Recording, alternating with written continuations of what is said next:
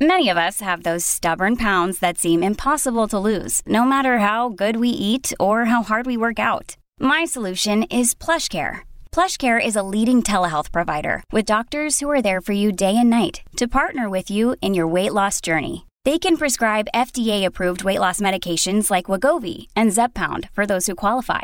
Plus, they accept most insurance plans. To get started, visit plushcare.com/weightloss. That's plushcare.com/weightloss. Another day is here, and you're ready for it. What to wear? Check. Breakfast, lunch, and dinner? Check. Planning for what's next and how to save for it? That's where Bank of America can help.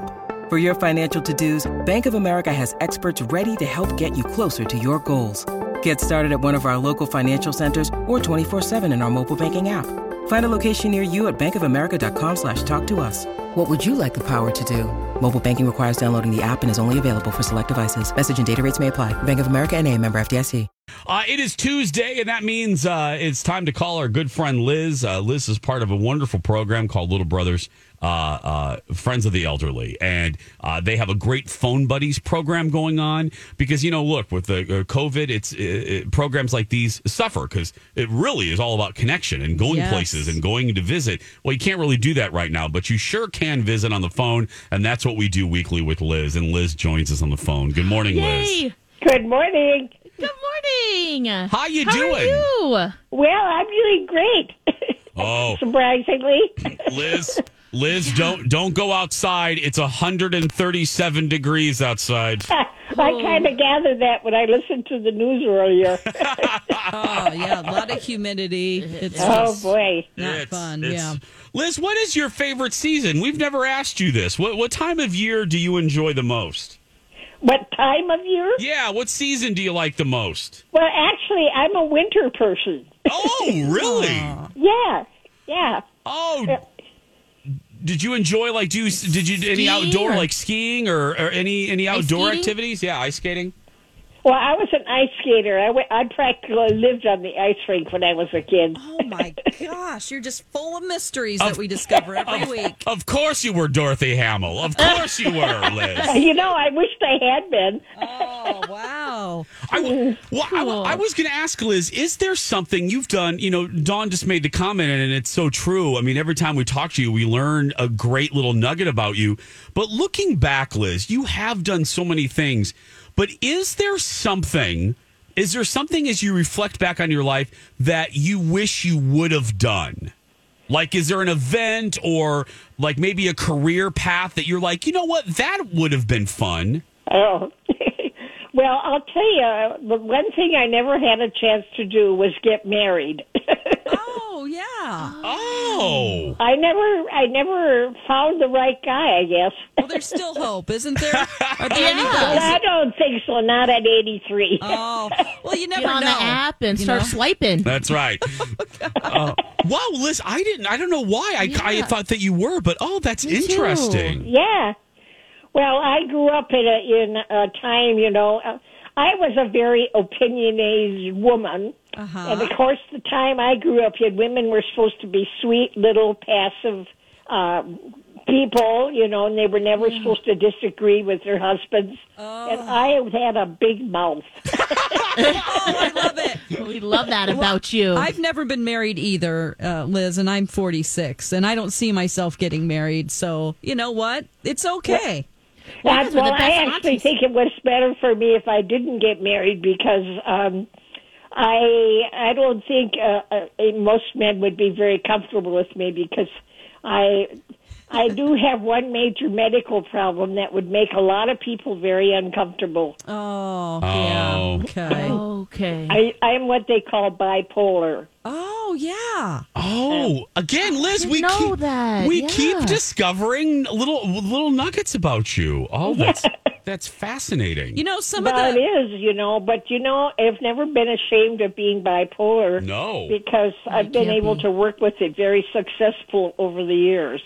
Well, a lot of the top CEOs are, in the country. It has nothing to do with intelligence or anything. A lot of very smart people that run companies are bipolar. Exactly. Yeah. Yeah, but you have to have it under control properly. Sure. But fortunately for me, I ran into some of the best people around that dealt with it. How old were you when you found out you were bipolar? Well, I started having problems when I was in high school, but I was finally diagnosed when I was 35. Gosh, that's a long time. Wow. Yeah. And to get on the right medication and treatments for that probably took a while to get it right. You know, the big problem with a lot of people that have bipolar disease, they don't like to stay on the medication because, you know, it is a dampening of your emotions sometimes. You know, you can't get as silly and out of bounds as you could, you know, if you are on a medication. But I knew from a very early age, you know, that unless I was under control, you know, I could get really crazy. Well, yeah. You said you were diagnosed in your 30s. Liz, I bet it was not concerning, but before there was a proper diagnosis, did you really wonder, did you recognize that there was something, I don't want to say different, but there was something going on? Yeah, I did actually when I was in high school. Okay.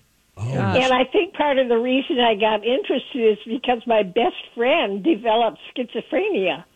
Wow. And so I started reading books on psychology trying to figure out what she had. And that was when I discovered, I knew that I had mood swings. Yeah. You know, that I would be really high and go, you know, be running around like a bunny rabbit, and then I didn't want to do anything for long periods of time. Yeah. But I didn't know what it was. Yeah.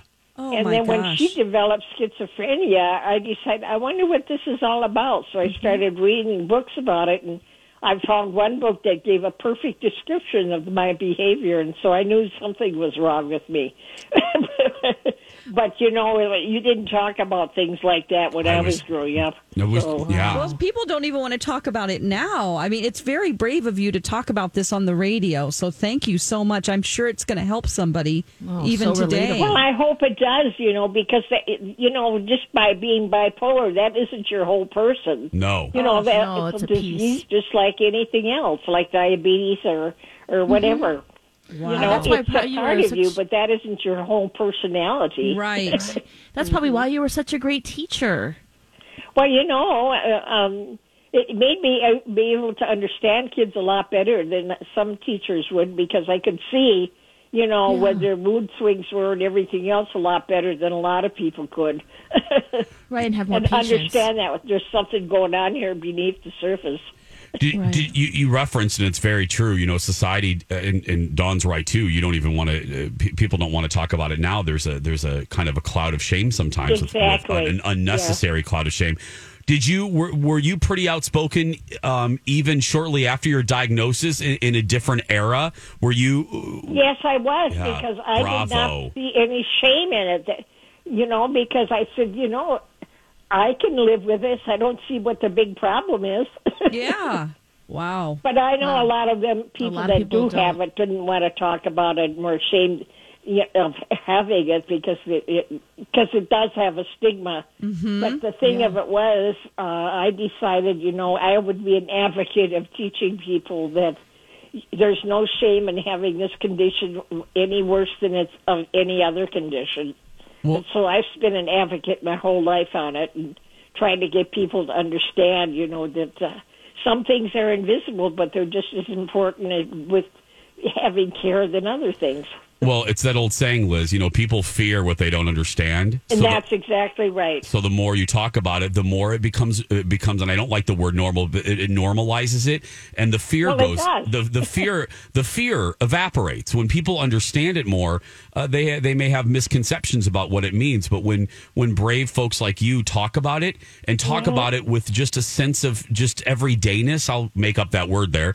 Yeah, that's about right. Yeah, it removes the fear, and I think that's so important. And like Dawn said, I think you're helping someone right now. There is someone listening to the show right now, right, Lex? That is hearing their story and your story, Liz, without a doubt. Yeah, that's true. And they, you know, and the one thing I like to say is you don't have to be ashamed of being this way, because in a lot of ways, people with my condition are smarter than a lot of people. Because I understand it seems to affect people that are more intelligent sometimes. Right. And so I can say I'm a smarty. Yeah, well, you've proven that over and over for us, for sure. Wow. Do you think it added a level of compassion that you wouldn't have had otherwise, Liz? I really do, Yeah. because when you're sensitive to your own needs, you're more sensitive to other people's needs. Ding, ding. Yeah. Yes. With I'm going to put that write that on a banner right there. So yeah. Well, Liz, thank you. I mean, wow, we owe you a big thanks today. Thanks for this great conversation. Stay cool. Don't go outside, Liz, because again, it's 400 degrees outside. So I believe it, and I'm not going anyplace. Good. Now, you guys stay safe too, and take care. We will. Okay. We'll talk to you next week, Liz. Okay. Bye-bye. Bye-bye. Thanks, Liz. Oh my gosh. Wow. I'm so pleased that she just felt so open to say that. What a gift. Like, without even a pause. And there shouldn't be a pause. But she I love that. Mm-hmm. I love every conversation, whether it's just a fun little thing about what she wanted to do or what shows she used to watch. She's reading, or a book she's reading, Lex, or something. Or listening to. Yeah, and then when she spoke to us following the uprising, following the death of George Floyd, talking about her social stance and her social justice. Yes, Dr. Martin Luther King Jr. Yeah. Every conversation, you're like, I'm not making a joke here. She's Forrest Gump. She's a catch. She has lived a life. If I was an 83-year-old man in a retirement facility, I'd be hitting on Liz. Sounds weird, but next time we talk to her, I'm going to ask her if she drank a Dr. Pepper with President Kennedy. I'm gonna ask her. I swear. And if she owns a shrimp company, because I swear she's Forrest Gump. Yeah. Did you house Elvis when you were a kid? Oh my gosh! How about ping pong? Do you like to play that? Are you good at ping pong, Liz? How about running? You are our delightful Forrest Gump.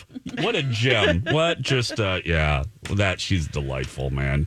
It doesn't get better than that.